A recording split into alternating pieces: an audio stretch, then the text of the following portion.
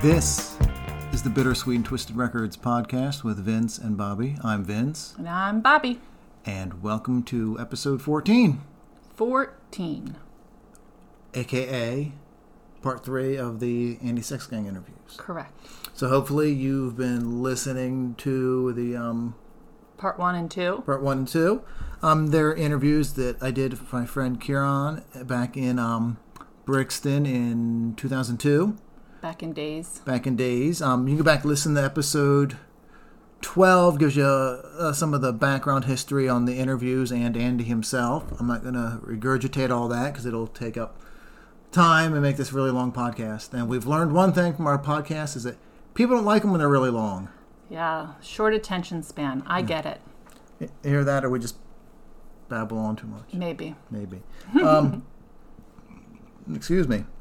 But we're doing these archive ones with Andy's 20-year-old interviews because, first of all, it's 20 years since I did these interviews. Right. And 40 years since Andy's band, Sex and Children, started releasing things.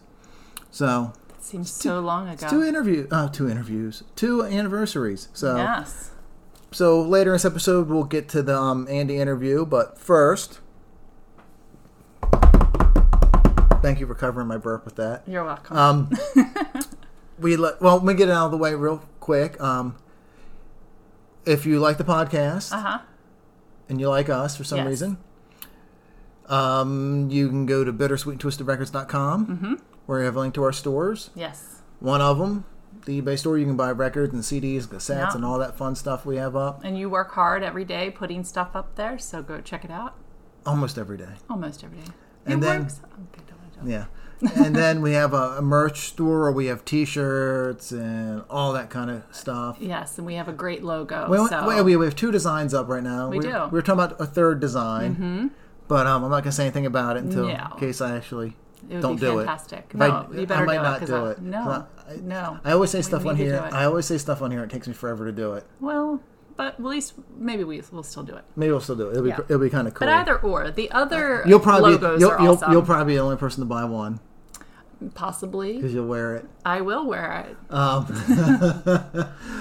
But we've been super busy since the last episode. Yes. Got a lot of stuff added to the store. Yes, you did. I was out yesterday looking for records and CDs and stuff for the store. Found a bunch of stuff. I found, if you've been with the podcast since the beginning, I think we've probably mentioned it. My thing when we go in hunts is no hair metal left behind. Absolutely none. If it's cheap. Right. Because sometimes it's pricier and I'm like, no way. Yes. But when I was out yesterday, I found a whole bunch of hair metal CDs. Yeah, and you texted me there was so much hair metal that had to be left behind. Those like Danger and Faster Pussycat and a bunch of stuff. But as great as I think Faster Pussycats Wake Me When It's Over is, it doesn't sell well on eBay. And same thing with the Danger first one. And some of the other ones I was looking up. So I didn't get them. No, well. Because, as much as I think they're great, if they're not selling enough to make money, then no need to bring them over. We don't have the eBay store to break even or lose money. That's true. Sadly, we're in a capitalist society and what? You got to make money to pay for stuff. That's true. But I didn't get hair metal. You did get. I did get some. Quite a bit. I can't even remember right now. I'm just looking at the box, but it's other side of the room. I'm not getting up to go look at it. But next couple of weeks, check out eBay store because what I don't keep will be up. Yes. It's not going into our vast collection. It's going to be in the store. And I did get some punk stuff yesterday, which surprised me. It's funny. Bobby and I are at this age now where you go to flea markets and record shows and stuff, and Goodwill, you're finding like a lot of like 80s metal and punk stuff. Our generation, they have aged out evidently of music, and they're getting rid of it. It was really weird. I was in Goodwill the other day, and I got a New Order cassette and Modern English. Yeah. I got something else that day. I can't remember what I got. Well, and what you didn't get, you did a TikTok of the version. Yeah, okay. So we do have a new thing up. Yeah, because we've said before, we've talked about this for almost a year now. Yeah. We have a TikTok, but we haven't done anything with it. Well, in the last week or so, we've started doing stuff with it. We have. And the most recent TikTok we have up, which is Bittersweet and Twisted, I think that's it. Yes. Anyway, it's no, it's not linked. Oh, is it linked? I don't think I linked it on our website yet. We'll have to. I'll have to update that this week. But anyway, when I was in the one Goodwill, someone had a cassette of they donated a cassette of The Cure. A simple transition. What is going on there, Bobby? Sorry, my bad. What are you doing off your phone? Go ahead. Someone had donated. Are you taking a picture of me?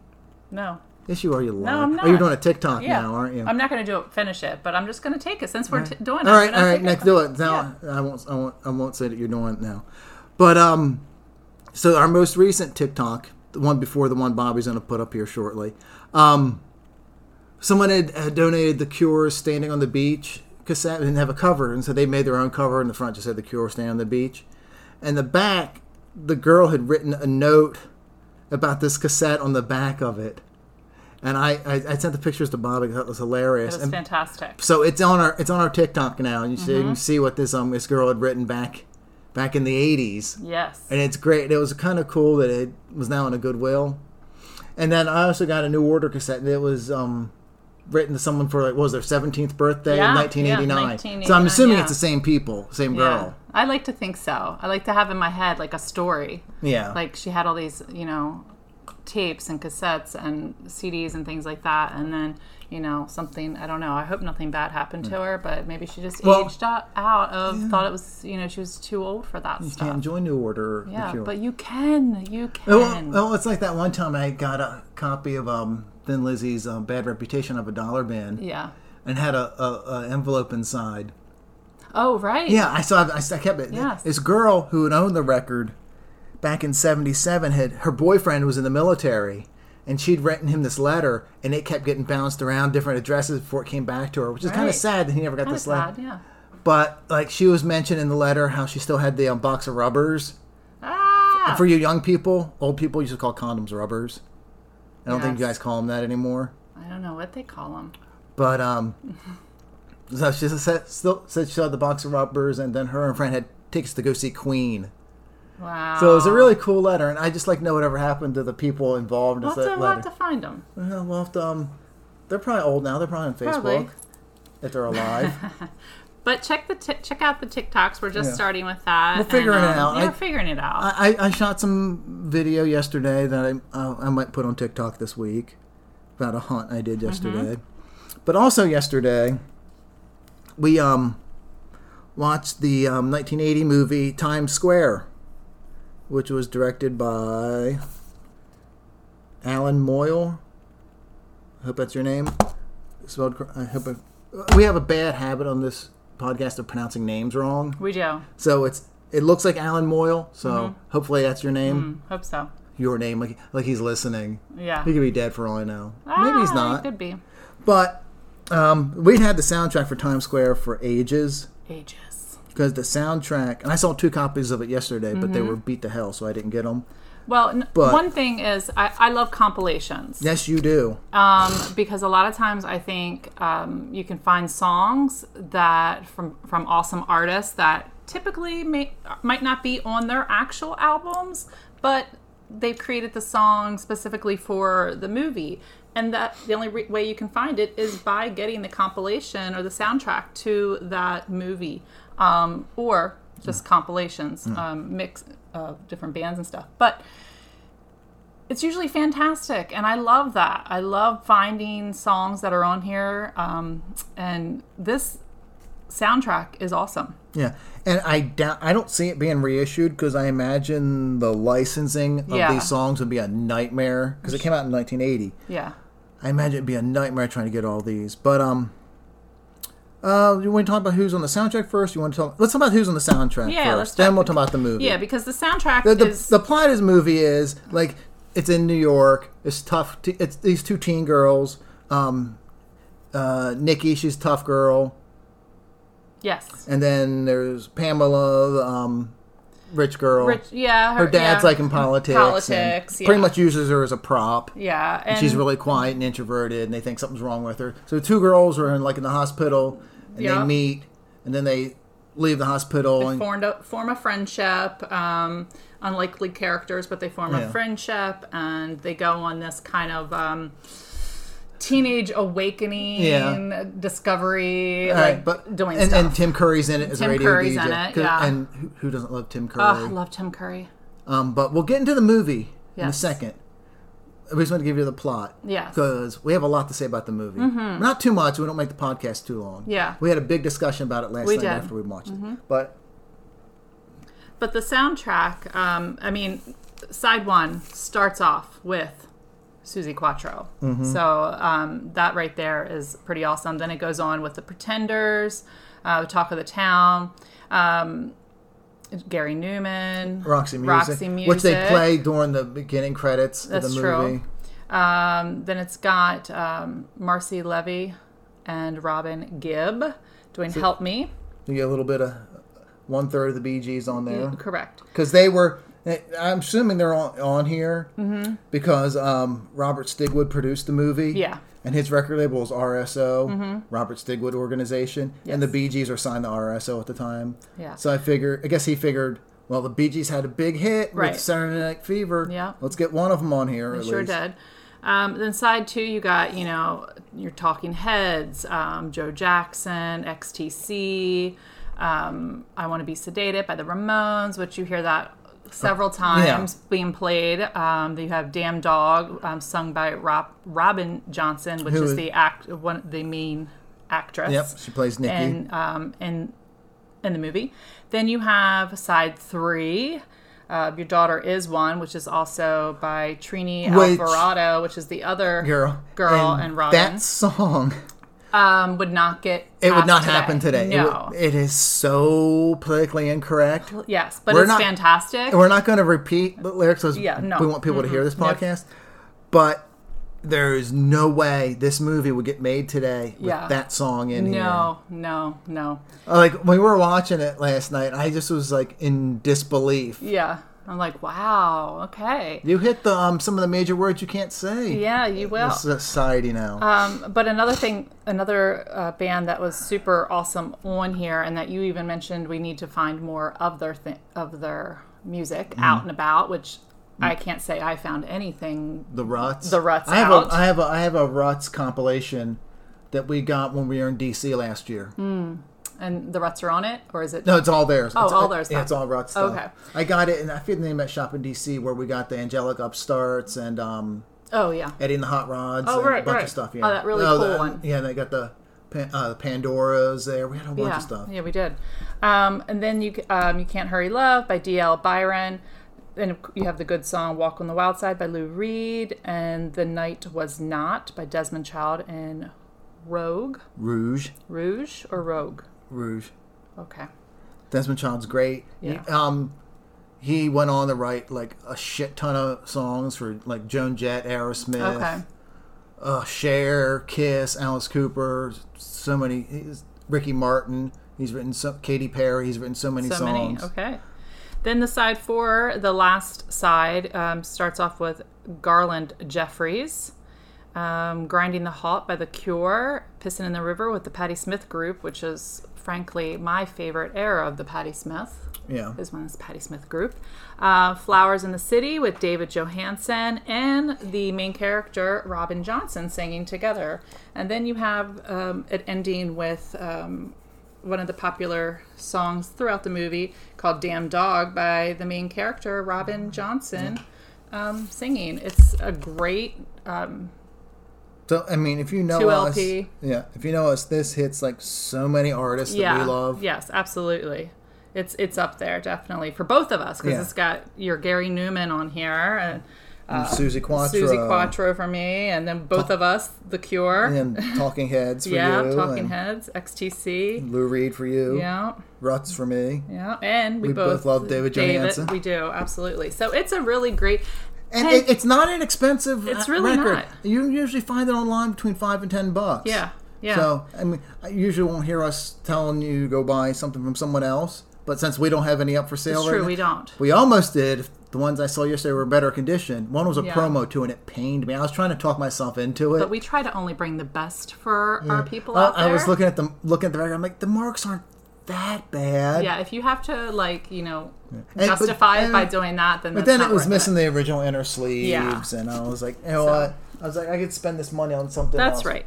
And we try to bring it, like I said, the best to our listeners I know. and to people that purchase Yeah, we from don't. us. We're not big on selling you guys stuff that skips. Yeah, no. Believe me, we've listened to a lot of I'm not gonna say bad, but albums that aren't our favorites True. to make sure they play.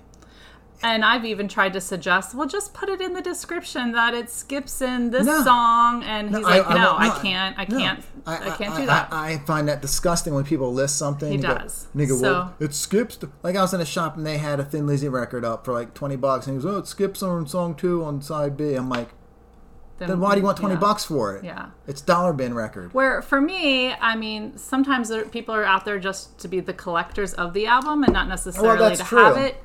I say, as long as it says it in the description, Well, you then know I'm what? okay with that. Years ago, Yeah.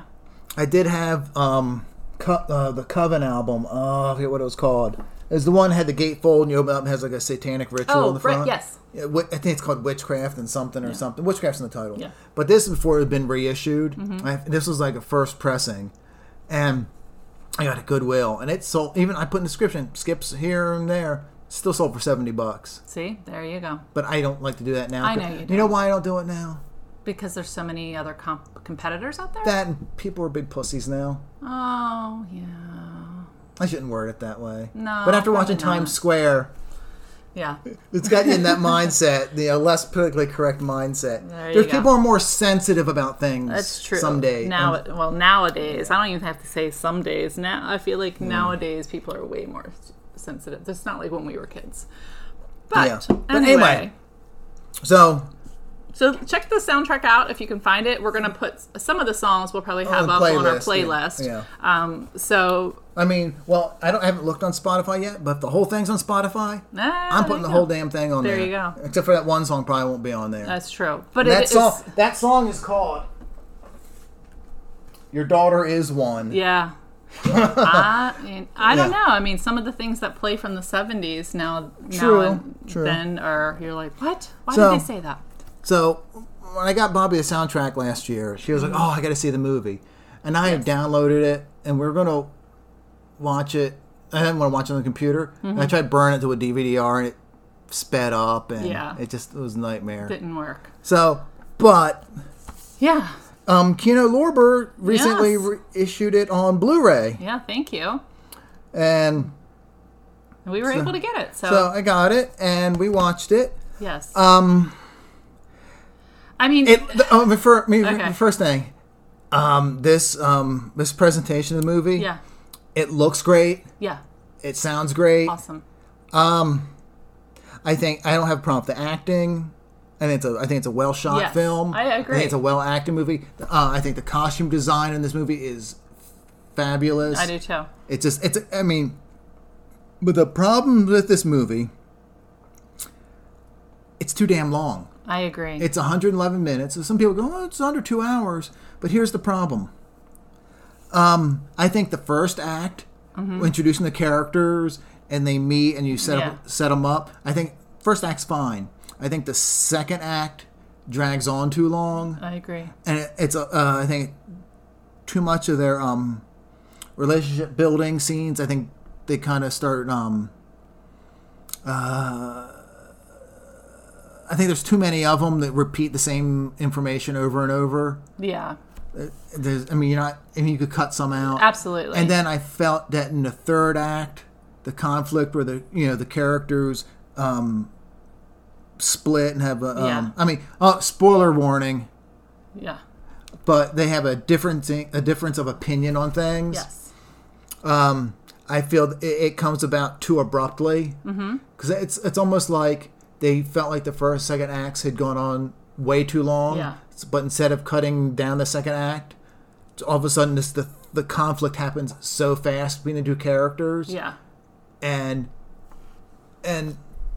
I feel like their personalities shift too hard. Mm-hmm. Like Nikki goes like this way. I don't want to spoil it for you. Yeah. But her personality shifts one way too fast. Yeah. And then Pamela's personality shifts the other way too fast. Yeah. And it just felt the whole last act felt really awkward and forced. And then, like, this is a spoilery part. Pamela's dad is a dick the whole movie. Yeah. He even slaps Nikki around in one scene. Yeah. But then in like the last act, he becomes like a different. His character's almost like a different character. Yeah. He's much more accepting, and Yeah. it just seems it feels like it feels like a chunk of the movie is missing. Yeah. Well, for me, as someone with ADD, and it's hard sometimes to focus and to sit still without fidgeting, I felt like I was paint melting on a wall, because I was like, oh my God, this could have ended like forever ago.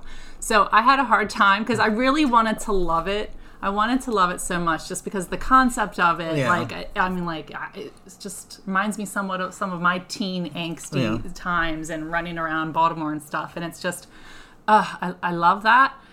So I really wanted to love it, and I love the characters. And I think they're great.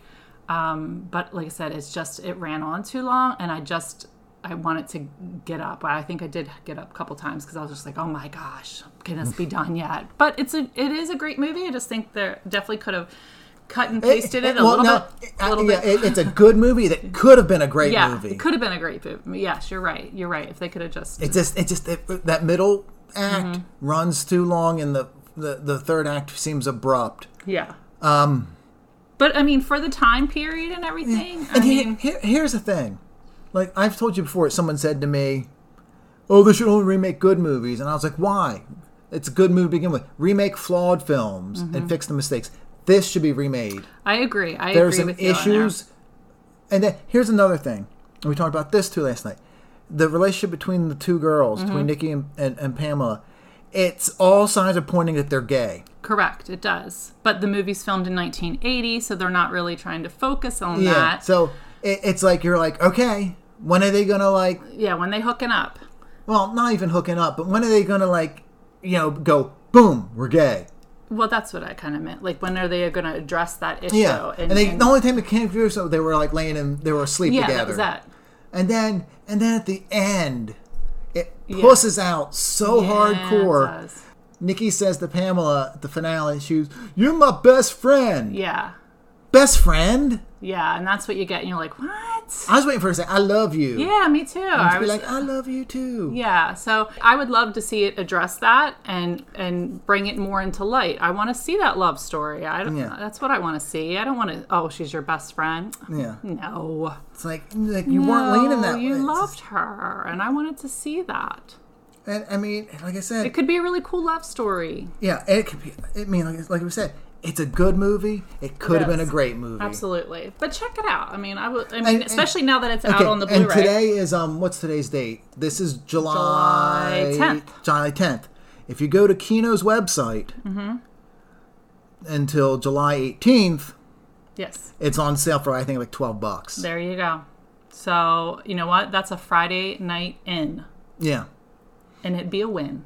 So, that reminds me, I gotta maybe order some more Kino stuff for our sales over. Yeah. Anyway. But I also want to bring up the point, another great movie that I love, that it kind of did have similar, or a couple things similarities, was Empire Records, and that's what Alan Moyle, he directed them as well. Really? Yeah. So I thought that says it right there on the back.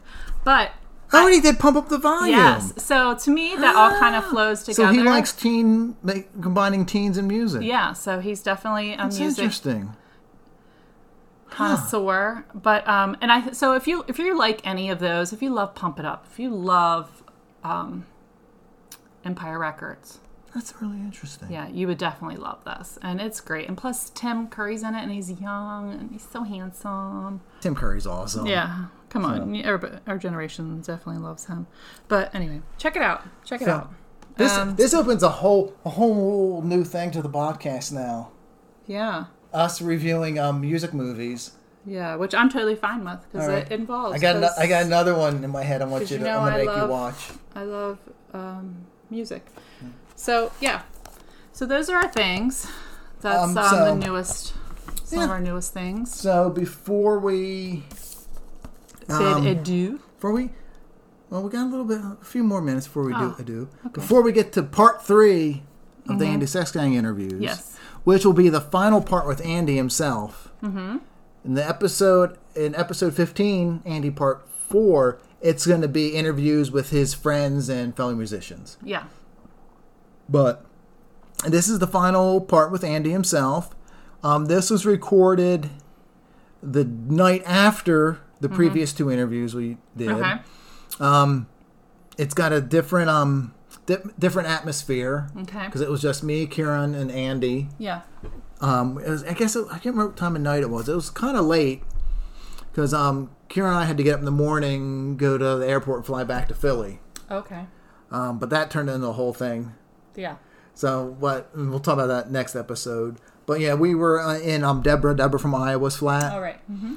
Doing an interview, and Andy talked more about the early days, getting started, and about the early Sex Gang lineups and the tours over through Europe, and gives his thoughts on the music industry. Mm-hmm. And they're pretty blunt because Andy's a blunt dude. Mm-hmm. He doesn't mince words, which, I mean, professionally maybe he should have at different points, right? But he doesn't because he just doesn't fucking care. And he talks more about his friendship with guitarist Mick Ronson, who was famous for working with Bowie and mostly. Then he worked with Morrissey, right? Everyone, tons of people. And Andy talks about his own Bastard Art, and it's a good interview. I hope you guys like it. And well, without any more jibber jabbering. Yep. This is Andy Sex Gang interview, part 3. Part 3.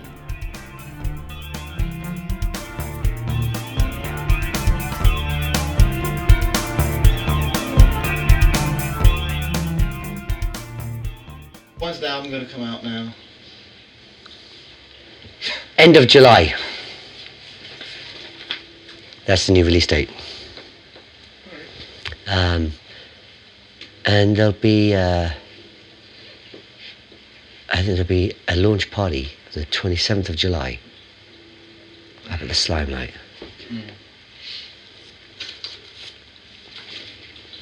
You ready? Yeah. All right. We missed 3 things. Yeah. Could you talk about? It's 10 o'clock p.m. That's my clock.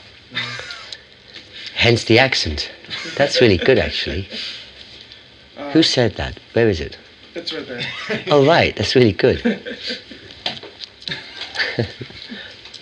you talk about the Naked release? Naked. The original one, Naked. Yes. It was our first release on our own label. The recording, as you well know, is it's on the credits. It's from a gig downstairs. It was about the only place we could play in London at that time. Downstairs at the Clarendon. It's a place in West London. And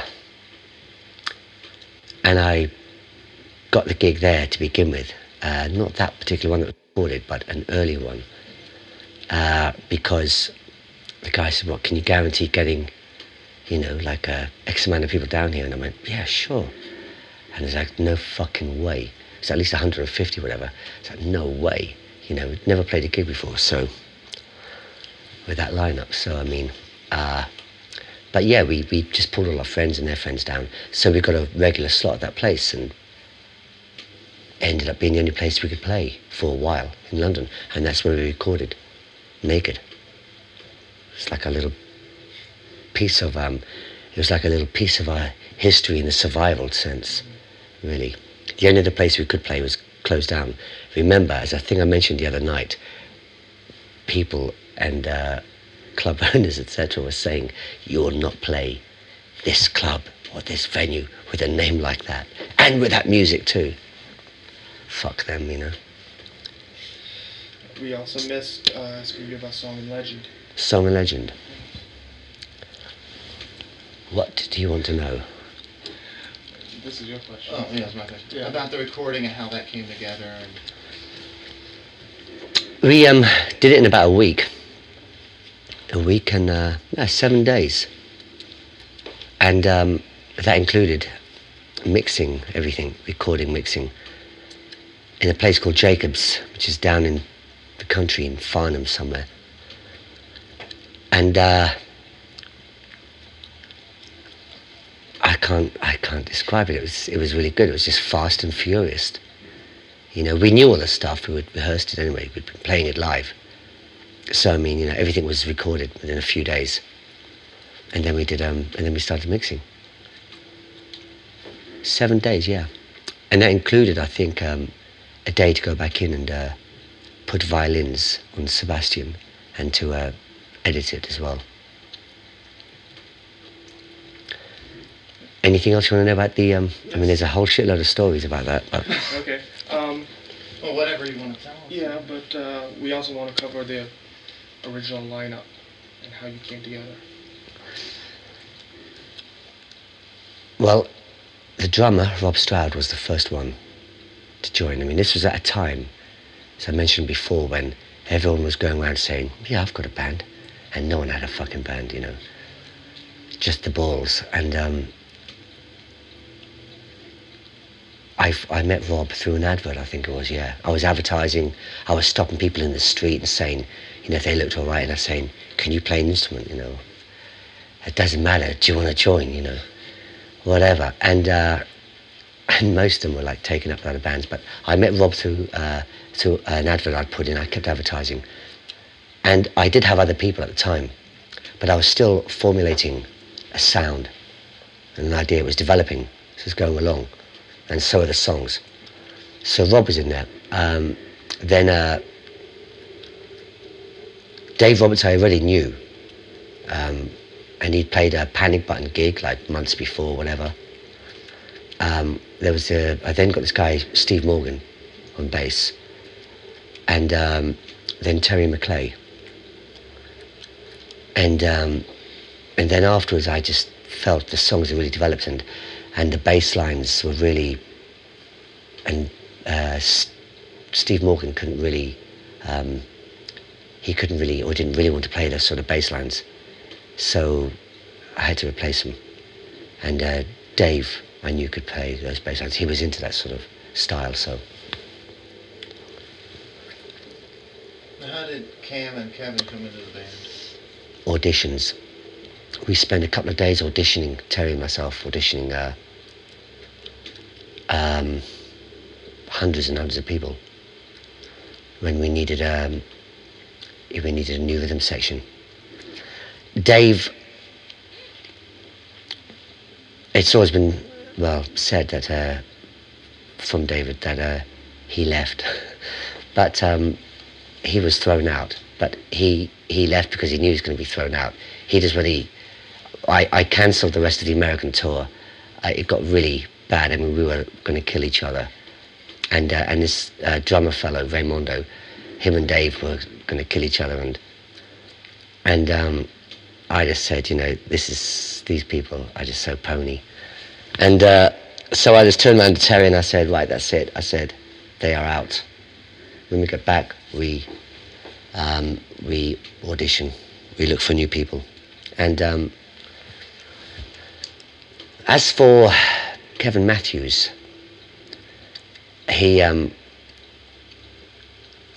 enthusiasm won him the day. There were a lot of drummers who were technically better, but that didn't really matter. Kevin had a good feel.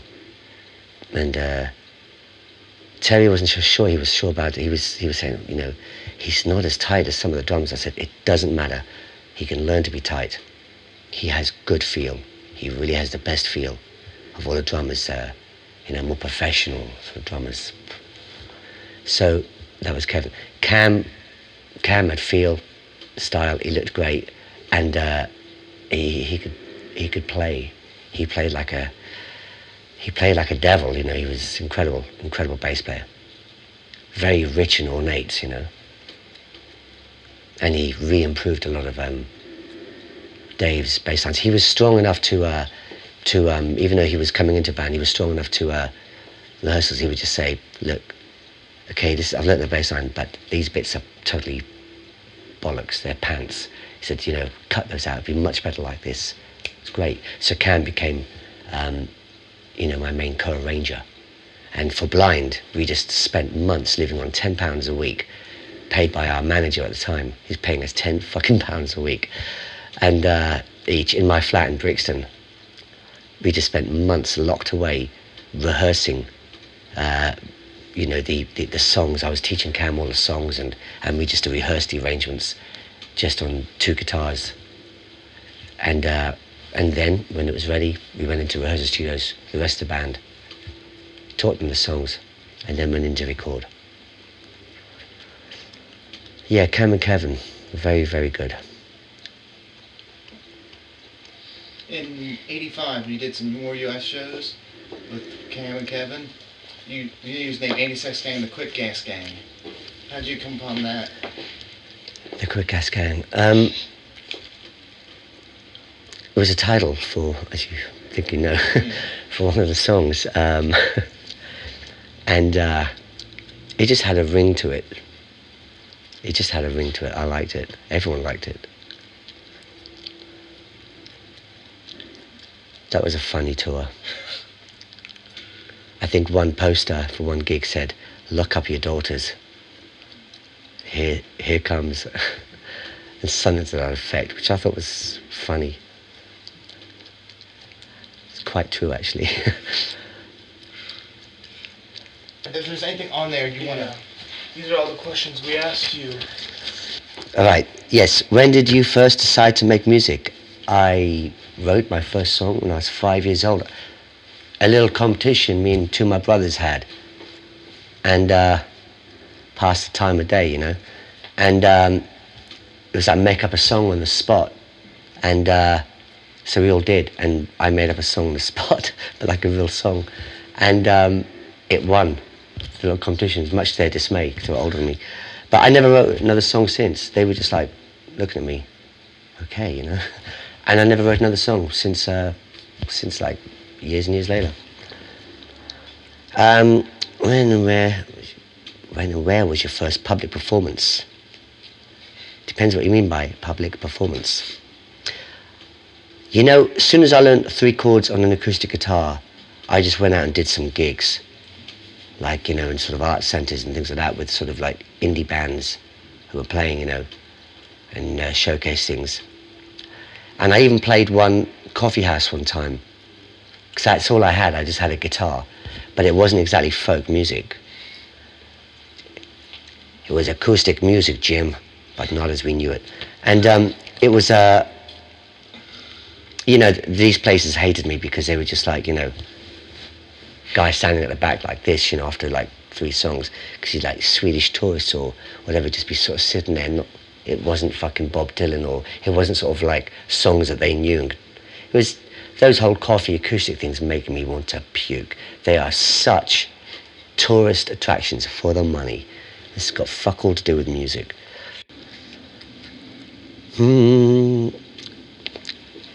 All right, we covered the thing with a name, didn't we? Yeah. Oh, I got the name. Yeah. Oh, yeah. Was there a message that you were trying to get across with SGC? Did I at all mention that? Yeah. Right. What did I say? You did it quite animated, too. I bet.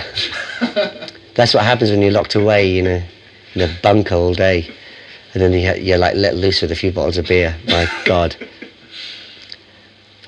The first Nicky Garrett. Yeah. He was really good guy. James. Yeah. And the drummer changes. Oh, Tony James used to bring these. He brought these videos down to the studio. He believed in creating atmosphere for performance. True, performance is everything. And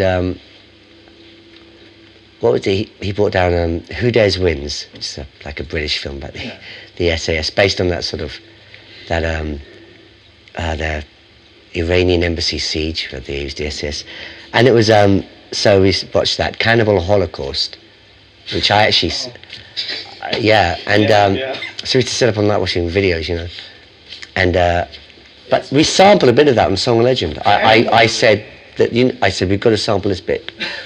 And it was a bit where they're up in the trees with a radio going, blah, blah, blah, whatever. Yeah. And where they're going, and this radio goes, it's before State of Mind, I do believe.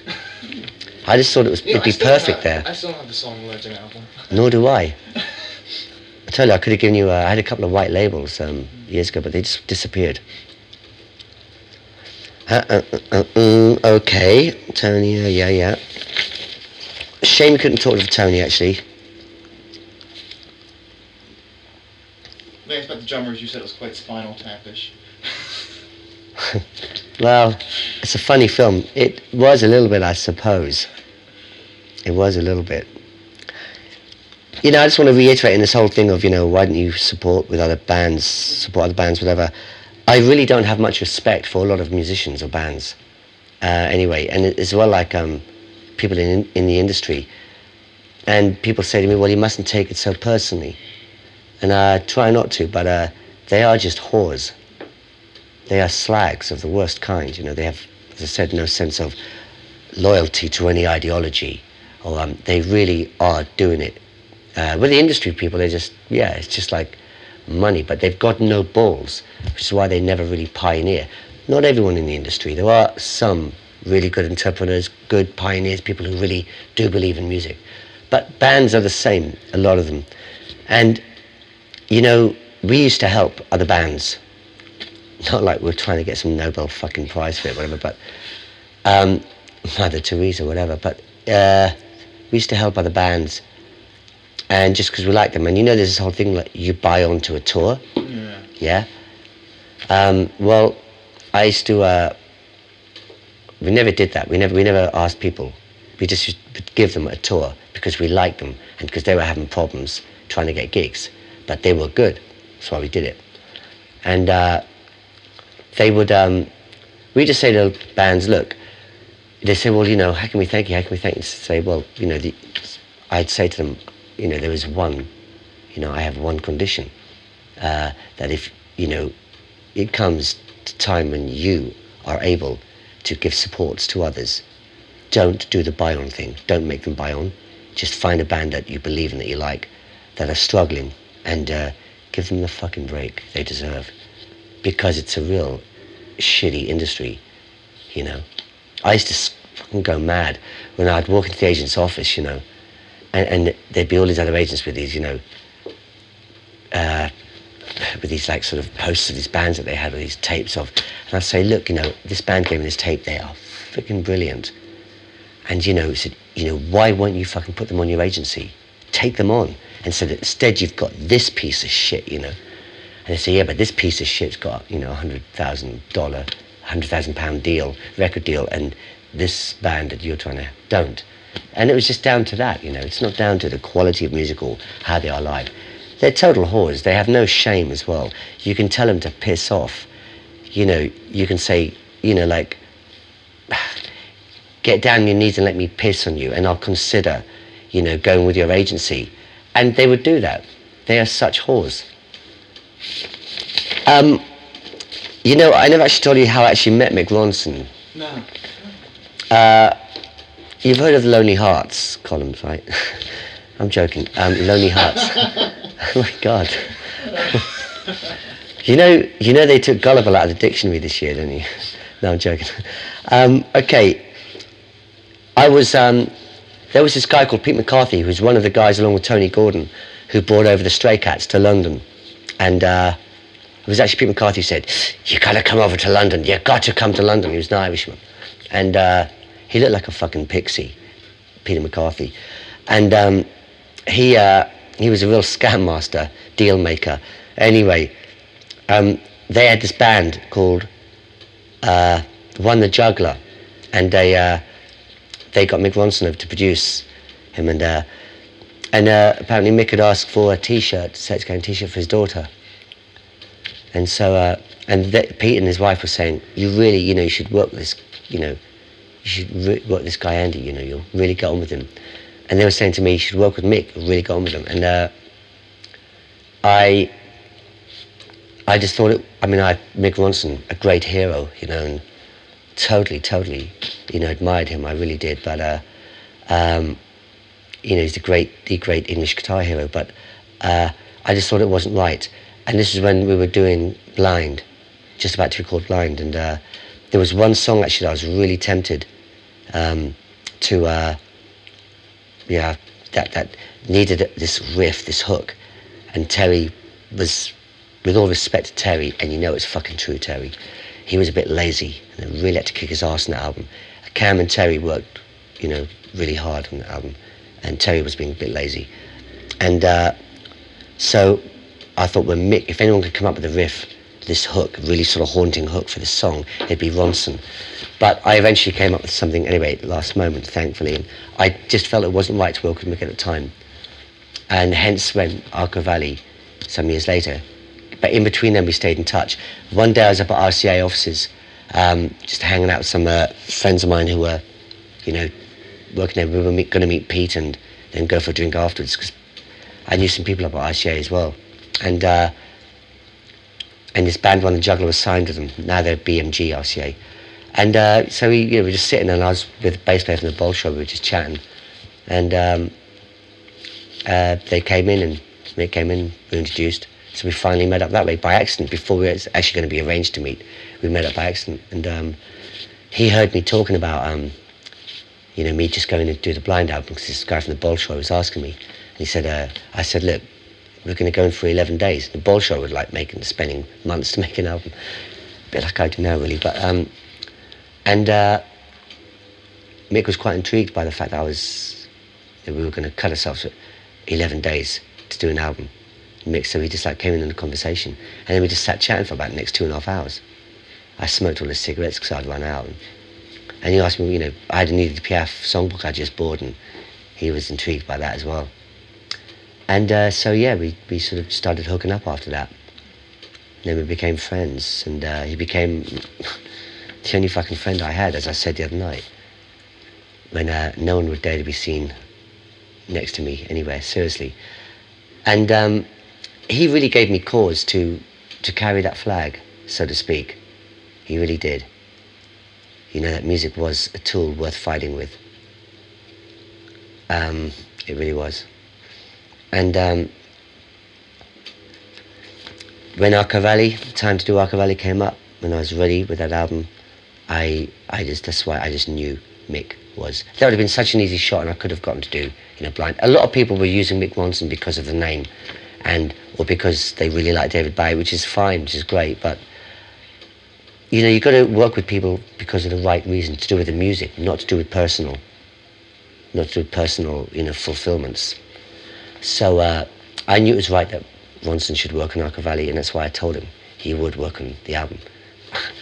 I just knew it, The gods had told me. No, seriously, I just knew it, and even if he didn't at the time. Right, another question here, which is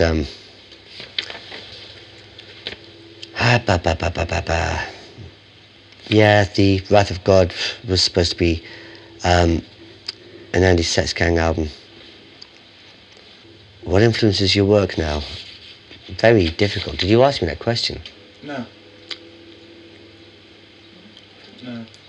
I find I am not listening to what you'd call just sort of rock music anymore, or normal rock setup music. I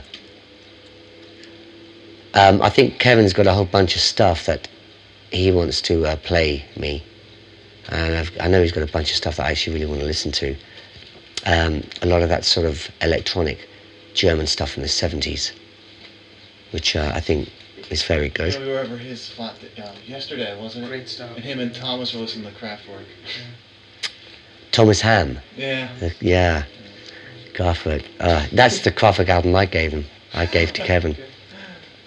Yeah. It's a fucking good compilation, actually. Oh, yeah. What influences my work now? Well, yeah, I'm really looking for things that, to inspire me. I really am. This is a good one. I'll tell you about the Regrets at Berlin Wall. How would you sum up your music in one word? How about 2 words? Bastard art.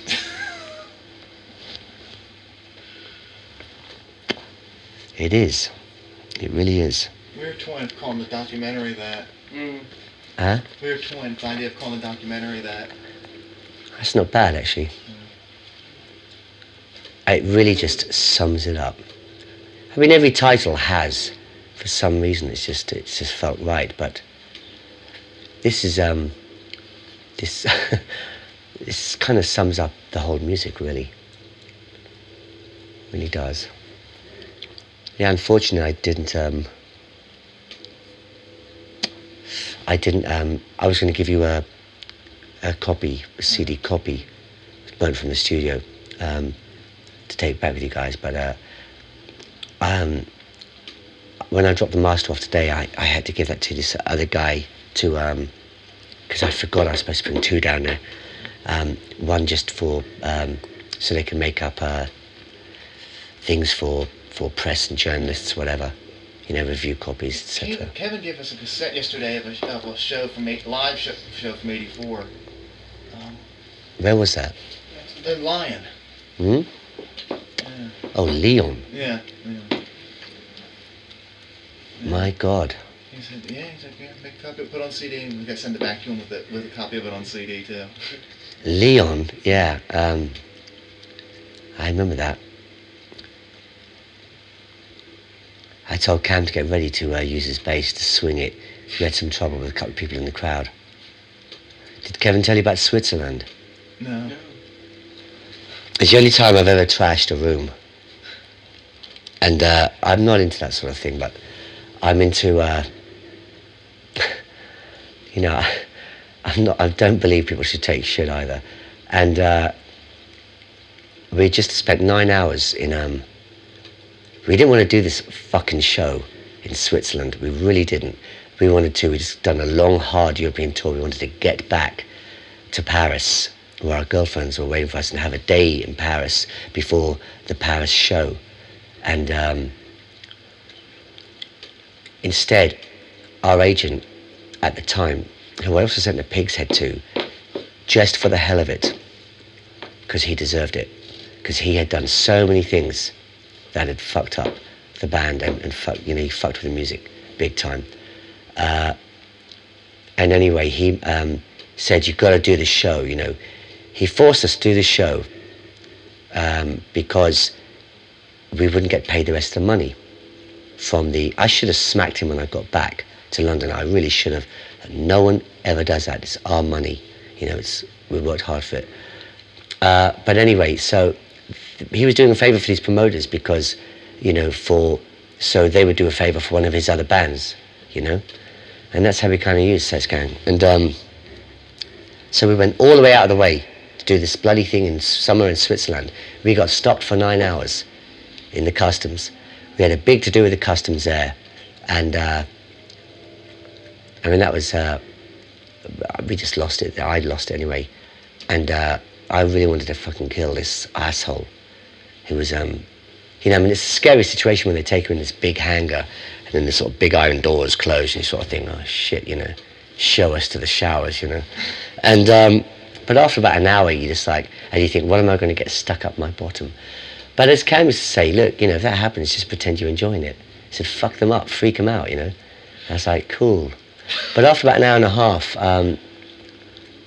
you just think, fuck this shit, And so we just had this big psychological battle of wills between these guards and myself. And poor Kevin got man in the middle at one time when the guy said, to move the van.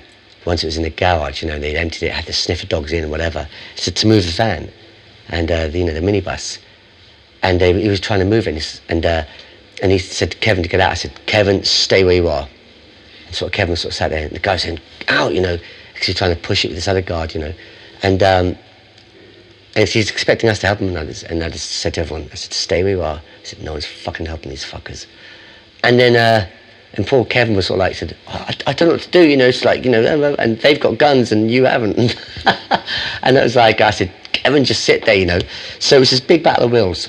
And of course we won because these guys are arseholes. They really abuse their power. I always find it's the countries who do least when it comes to war. They're the worst when it comes to abusing power. The Belgians are known for it too. The coolest ones always were the Germans.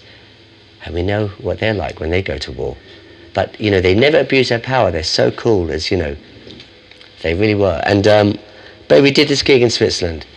And some little prick who thinks he's a punk is spitting at me. So I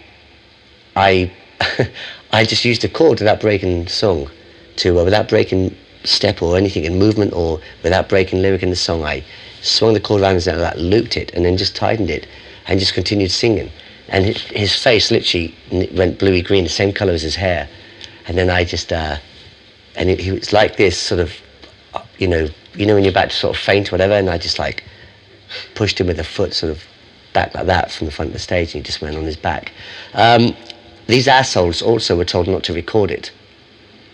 And we caught them, or one of the tour managers caught them recording with this professional sort of, to bootleg. So the tapes got trashed. They were assholes. And we went to the hotel room, and I had never... The concierge was stoned out of his fucking box. This hotel was the cheapest piece of shit. I just felt so insulted. It was like Formica everywhere. It was disgusting. And the oranges and browns colours, it's disgusting. And I just lifted this bed up and just against the wall like that, and it was like balsa wood or whatever, and it just smashed. It was just like, and it just fell back down and just like collapsed and smashed. And Kevin came into the room and saw everyone else did. And I was sharing the room with Kevin, and I just went, "Sorry, Kevin," I said, "I just smashed your bed." I smashed the window too. I just picked something up and threw it out the window, a chair or whatever, and some other things. I just trashed the room. I just really lost my temper, and I don't do that for, rock and roll. But we got a better room. We got a much better room. It worked.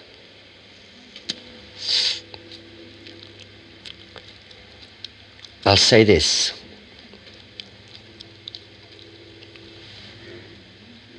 Sex, Guiding Children are and it always has been, like, for me, music should always be a free and fluent thing, expression for anyone who wants to make music, write a book or paint.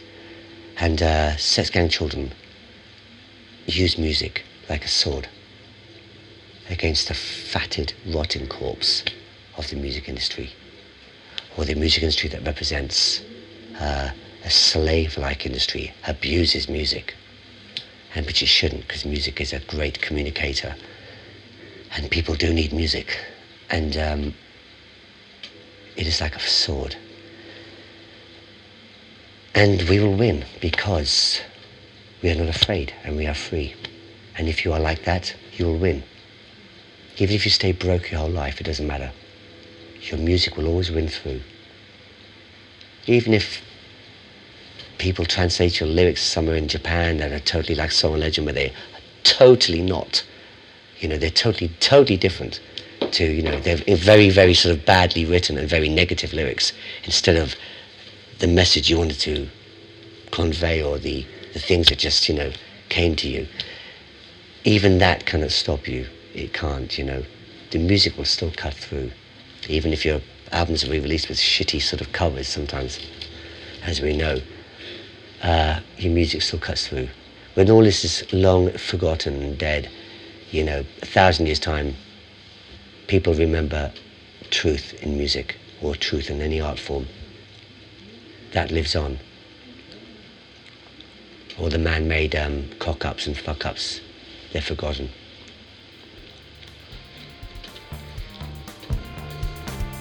Let's have some coffee.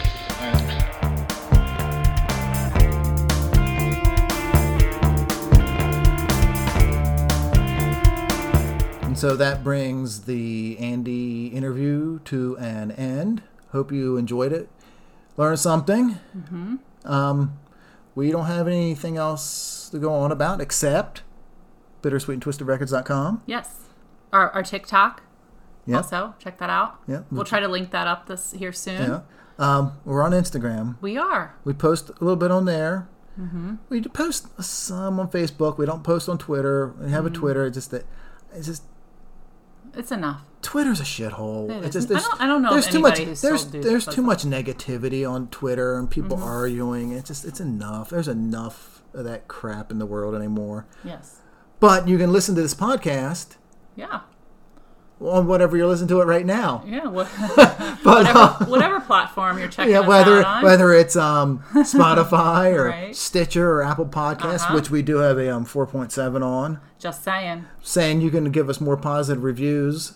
Please. Wherever- Don't give us negative. Yeah, you can really help us make more of these. Yes, because we like to do it. And if you have any suggestions or any bands that you want us to check out, You can message us through message us, please. through the different social media platforms we're on, or you can email us directly at bittersweetandtwistedrecords@gmail.com. I know it's really long, It is. but it's to the point.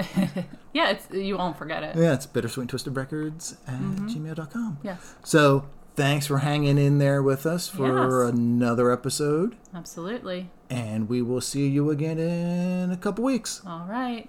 Be safe, everyone. Bye.